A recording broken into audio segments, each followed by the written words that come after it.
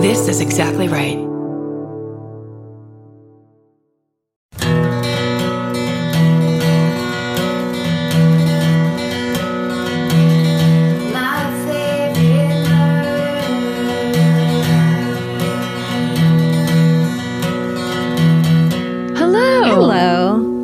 Hello. Hi. And welcome To my favorite murder. the Minisode. It's mini and cute.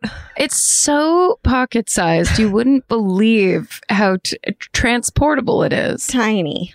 Is that a real word? Transportable? Is it transportable? Okay, this is where we redo your stuff. Do you want to go first, Karen? Sure. The subject line of this first one is the Cowie Tunnel disaster. Hey, y'all. I'm going to go to school in the Great Smoky Mountains at West Carolina University. There are hundreds of ghost stories due to our rich Appalachian history, but the Cowie Tunnel disaster is one of the most notable in our area and is shared often throughout our student body. I was going to do this when we were in North Carolina. I think this was one of the stories that came up for the area. Yeah. And it's rough. In 1883, a group of prisoners set out on the Tuckasegee River to begin their day's work, which was often in grueling conditions. It's not mentioned here, but just for everyone's information, it's 19 prisoners. All of them were Black. It was common in this time to lay miles and miles of railroad track through the treacherous mountains of western North Carolina as punishment for their crimes. 30 men stayed chained together day and night, working, eating, and sleeping with shackles on their ankles. On the morning of December 30th, icy slush had accumulated in the bottom of the men's boat that was used to get across the river to the work site, but the guards forced them forward anyway. However, everyone on board quickly began to panic as the slush melted and sloshed around, forcing the men to one side of the boat. Only 10 feet from the riverbank, the boat capsized and the first man went overboard. But because they were shackled together, 19 men were pulled into the water one by one after the man who went before him.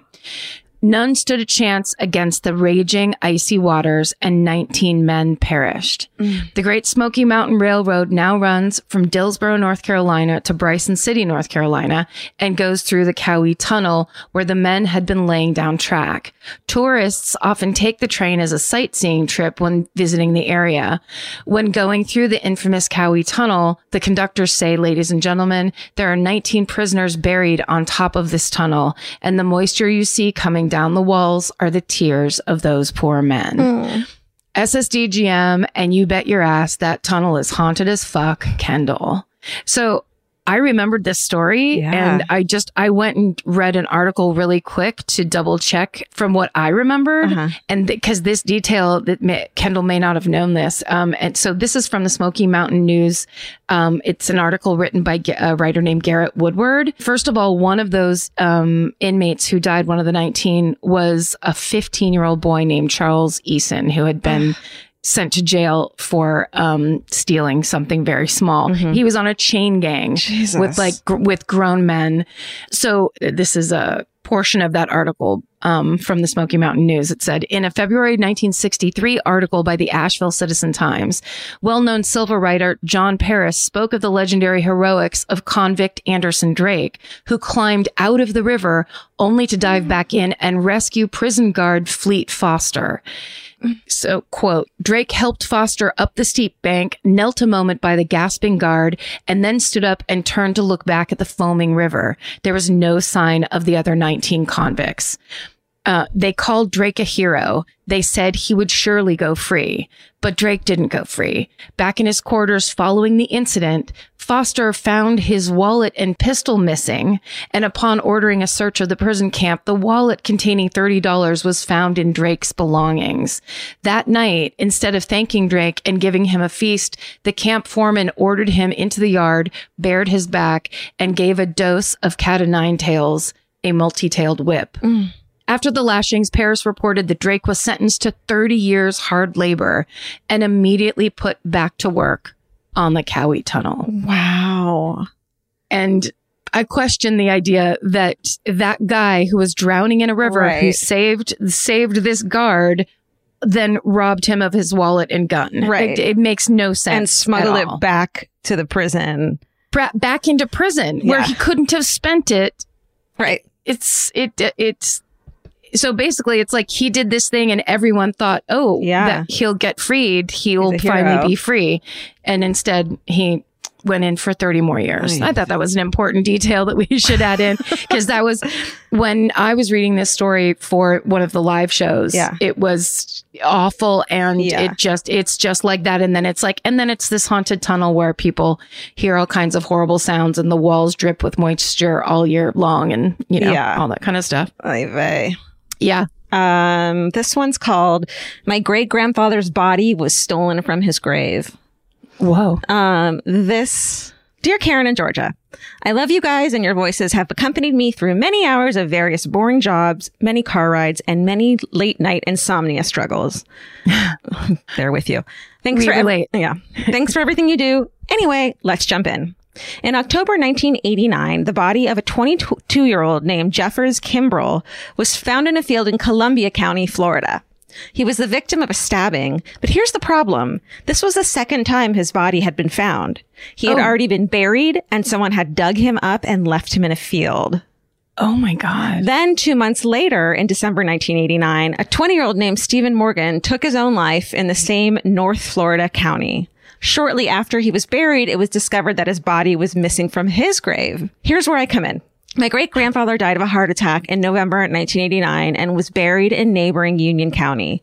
Several months later, the ground appeared to be caving in around his grave, so county officials obtained an order to exhume his body. Just to make sure everything was cool. It was not cool. They soon discovered that his casket was empty and had been broken into and opened in exactly the same way as the two others in Columbia County had been. I found all of this out from an article that I found while doing some genealogy research. That's a fucking big surprise to find, probably. Just kind of scrolling one night all by yourself. I wasn't born until 1998, so I never knew my great grandfather. And all my dad said about it when I asked him is that the body was never recovered, and the whole thing was very upsetting. But here's the best part. The article that I read says that 5 men who were, quote, fanatics of the fantasy game Dungeons and Dragons had been arrested in nearby Lake City for body snatching. No. As far as I can figure, that's where the trail stops, both in the media and for my family. But being able to say, my great-grandfather's body was stolen from his grave in North Florida, most likely by some guys playing D&D, makes me really fun to have at parties. Stay sexy and find Grandpa Mac's body, Ellie. What? Okay. That's crazy that it's guys that play Dungeons and Dragons, because most of the people that I know that are super into Dungeons and Dragons are nothing like in the realm of that, even slightly. That doesn't add up. I feel like there's more to this story, and I bet someone listening has like the other half of this story. Please. And so please. If you've got the Dungeons and Dragons half of that story, we want to hear it. Put 5 small alarm emojis up in the subject line and let us know. For sure. Okay. I'm not going to read you the subject line of this. Okay. Hello, friends. I've been binging the podcast since June. Just caught up. It is June. Oh. Wow. June of last year. It's been a busy month, I think, for you. Yeah, really. You're both wonderful, and I love knowing that I'm not alone in my obsession with true crime. Quite the opposite. You're nowhere near alone. Okay, enough of that. Let's do this. In the mid-1960s, my Uncle Bob was a paper boy and was out one summer afternoon collecting money from the people on his paper route. He was jumped by some older boys who robbed him, and when he put up a fight, they stabbed him several times. They took off, and my uncle, who had been stabbed in the back and sides, proceeded to walk this 7 blocks to my great-grandparents' house. Oh, my God. He stumbled up the front steps, knocked on the door, and my great-grandmother answered, and upon seeing that he was dripping blood, told him, walk around the back to the kitchen. I'll never get this carpet clean if you bleed on it. What the past? Why is the past so terrible? It was tough, and people were fucking tough. This poor man had walked several blocks in the summer heat only to be told to walk a little more. My great-grandparents were very old at this point and didn't drive anymore, so they called my grandfather to get Bob and drive him to the hospital. My grandfather got there, put Bob in the back seat, and according to my father and uncle, Grandpa religiously followed all the rules of the road. No speeding, no running traffic lights. They eventually got to the hospital where the doctors told my grandparents that Bob wasn't too far from bleeding out, and they made it just in time. Thank God there wasn't one more red light or Bob would have been done for. Everything turned out okay. Bob made a full recovery. My favorite part of the story, though, is that my dad, who was several years younger than my uncle, was in the front seat while they were taking Bob to the hospital. The family was supposed to leave for vacation the next day, and that obviously wasn't going to happen now. My 6 or 7-year-old father turned to Bob in the back seat and started to cry, and then told his brother, who could have died, "You ruined everything." Because they wouldn't be able to go on their trip. Dad and Bob were close once they grew up and died only a couple months apart in 2006. Aww. They're missed, but this story and dozens of others keep them close. Stay sexy, and for God's sake, if someone is bleeding out, don't worry about the damn carpet, Rachel.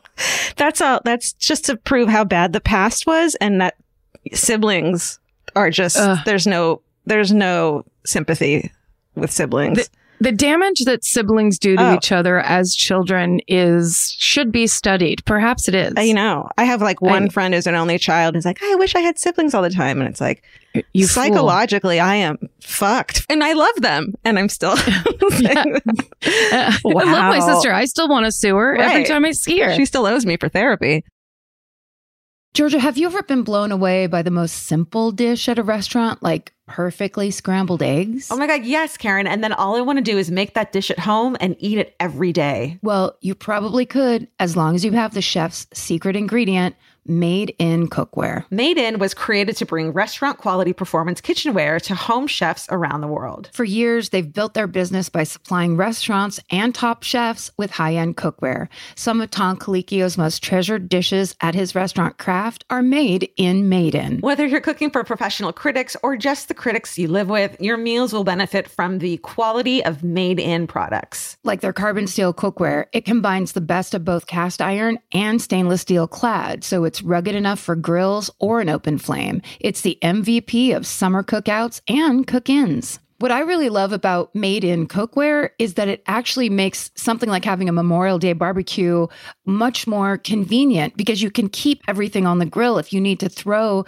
say, a pan of garlic up on the top while you're grilling your steaks on the bottom, it's strong enough, durable enough to do that. If you want to take your cooking to the next level, remember what so many great dishes have in common. They're all made in. Save up to 25% this Memorial Day from May 18th through May 27th when you visit madeincookware.com. That's MADEIN cookware.com. Goodbye. There's something about the sound of an old-timey cash register that really takes me back. I know. It sounds like someone is about to hand me an ice cream cone, but it also sounds like we just sold some merch. That's right. And if you're a Shopify user like us, you know that this sound means you just made a sale. Shopify has helped millions of businesses sell their products online, but did you know they also offer the same support for brick and mortar stores? From accepting payments to managing inventory, they have everything you need to sell in person. So give your point of sale system a serious upgrade with Shopify. Shopify POS tracks sales across all your locations. That way, you'll always know what you have in stock and where. They also provide reliable tech that fits your unique retail needs, like turning a tablet into a credit card reader. And if you're looking to reach new customers, check out Shopify's marketing tools. They're easy to use, and they integrate with all social media platforms. With Shopify, we have a powerful partner for managing our sales. And if you're a business owner, you can too. Do retail right with Shopify. Sign up for a $1 per month trial period today at shopify.com/murder. And here's the important note, that promo code is all lowercase. So go to shopify.com/murder and take your retail business to the next level. That's shopify.com/murder. Again, don't forget, the code is all lowercase. Goodbye. If you're like me, you're always looking for a story to dive into. Whether it's a family drama or a mystery to solve, the key to getting hooked is the details. I need rich visuals and intricate storylines, and June's Journey has that and more. June's Journey is a mobile mystery game that follows June Parker, a daring young woman, on a quest to uncover the truth about her sister's murder. This is your chance to test your detective skills because you'll play the game as June herself.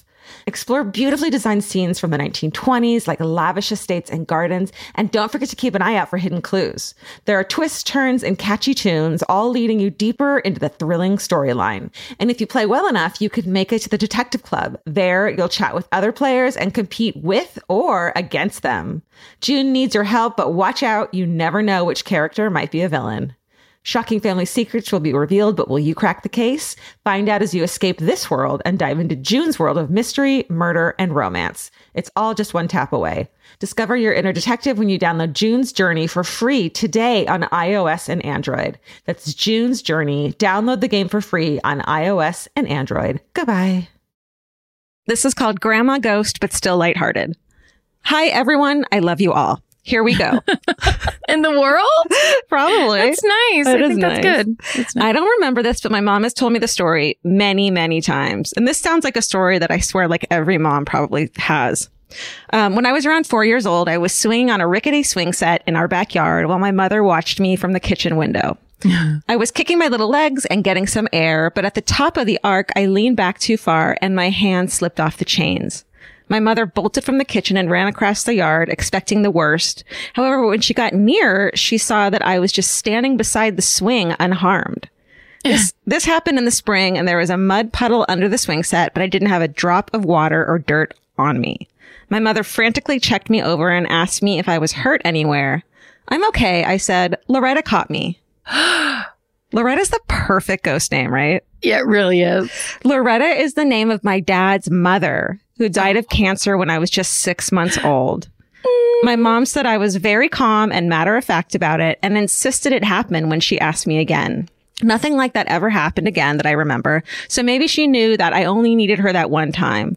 Or she's been around this whole time, catching me more often than I know. Either way, it's really comforting to me. Thank you for everything you do. Things can feel really dark these days, and your podcast is always something I look forward to. Stay sexy and stay off swings. C. P.S. Georgia, you said that you wanted psychic stories. I went to one while on vacay in Florida, and he told me I'd meet someone in 30 days. Exactly 30 days later, back home in Canada, a guy on the bus asked for my number. We just celebrated 2 years. No! Yes. That's a psychic. And that's not really a coincidence. That's more of that's psychic, fateful. Yeah. Wow. That's amazing. Cute. I love that.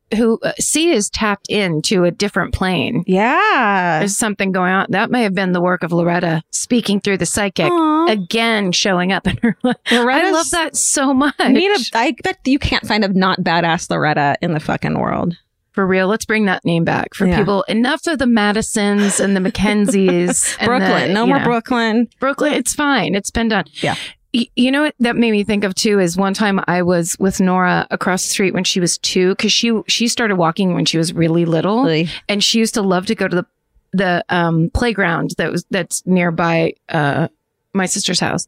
And we were standing there and she was walking across this funny little kind of bridge. She was like showing me that she could walk across this bridge on the play structure.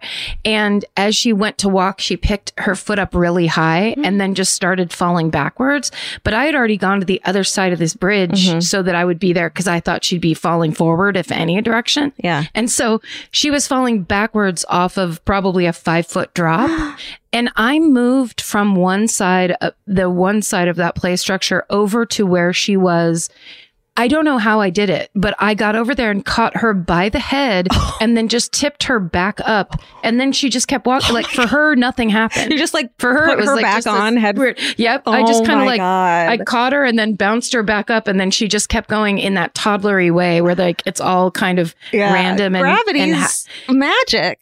But I honestly, in terms of how many steps it took and how quickly I moved, which I rarely do, it was like, I don't know how I did it. And it still like chills me to this day because it was all on me in that one moment. And then somehow I got there in time. It was crazy. I have a similar story with my nephew when he was 2, but I didn't save him. Some dad who had dad instincts at the bottom of a big kid slide that I guess I didn't know was a big kid slide. What do I fucking know from Big and Little Kid Slide? Sure. Catches my nephew one-handed as he's like flying off the slide and all the parents turned and looked at me, and I just went, I'm the aunt. It was just like, I know, I just fucked, and then we fucking laughed. I took off. That's right. You can never go back there. That's so perfect. That's so perfect. Yeah, it was. God bless that. It was so close. I was so close. Well, okay. You know, on the same Plane thought pattern. Yeah, thank you. Of these beautiful and inspiring stories, we've got this one.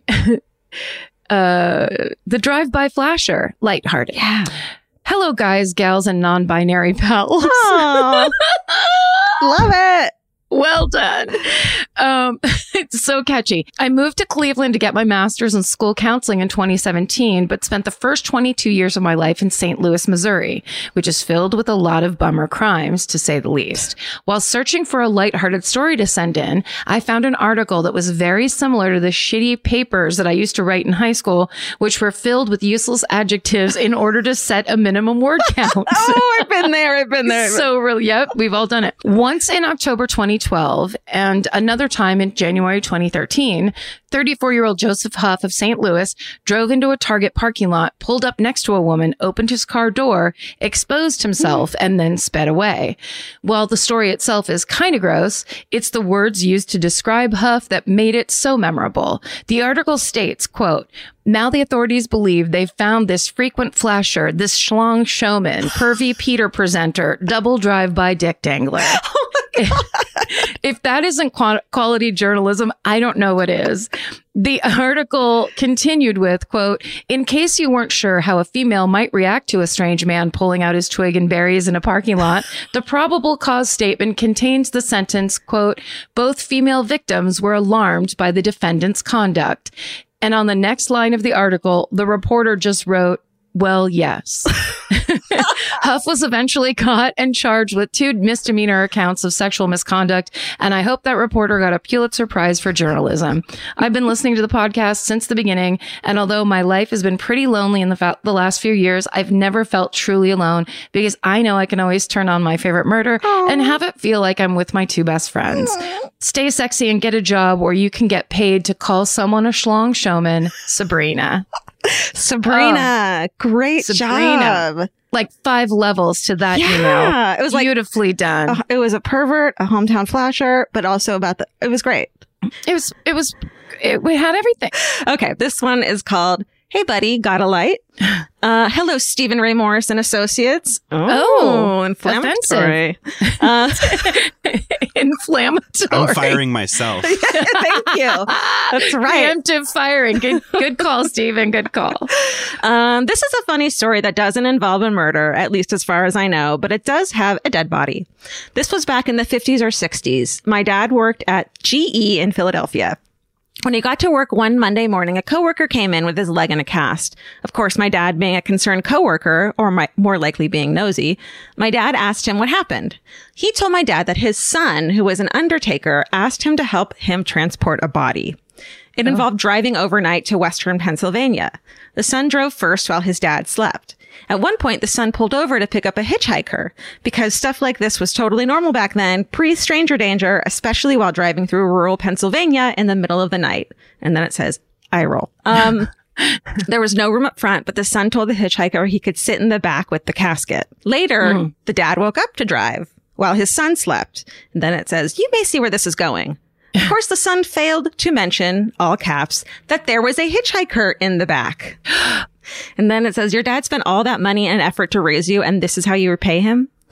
Dad is driving. Everything is going normally, considering it's probably 3 a.m. and they haven't seen another car in 100 miles until suddenly Dad gets a tap on the shoulder from the back of the car. Hey, buddy, got a light? You can guess the rest. He drove into a ditch and hence the broken leg.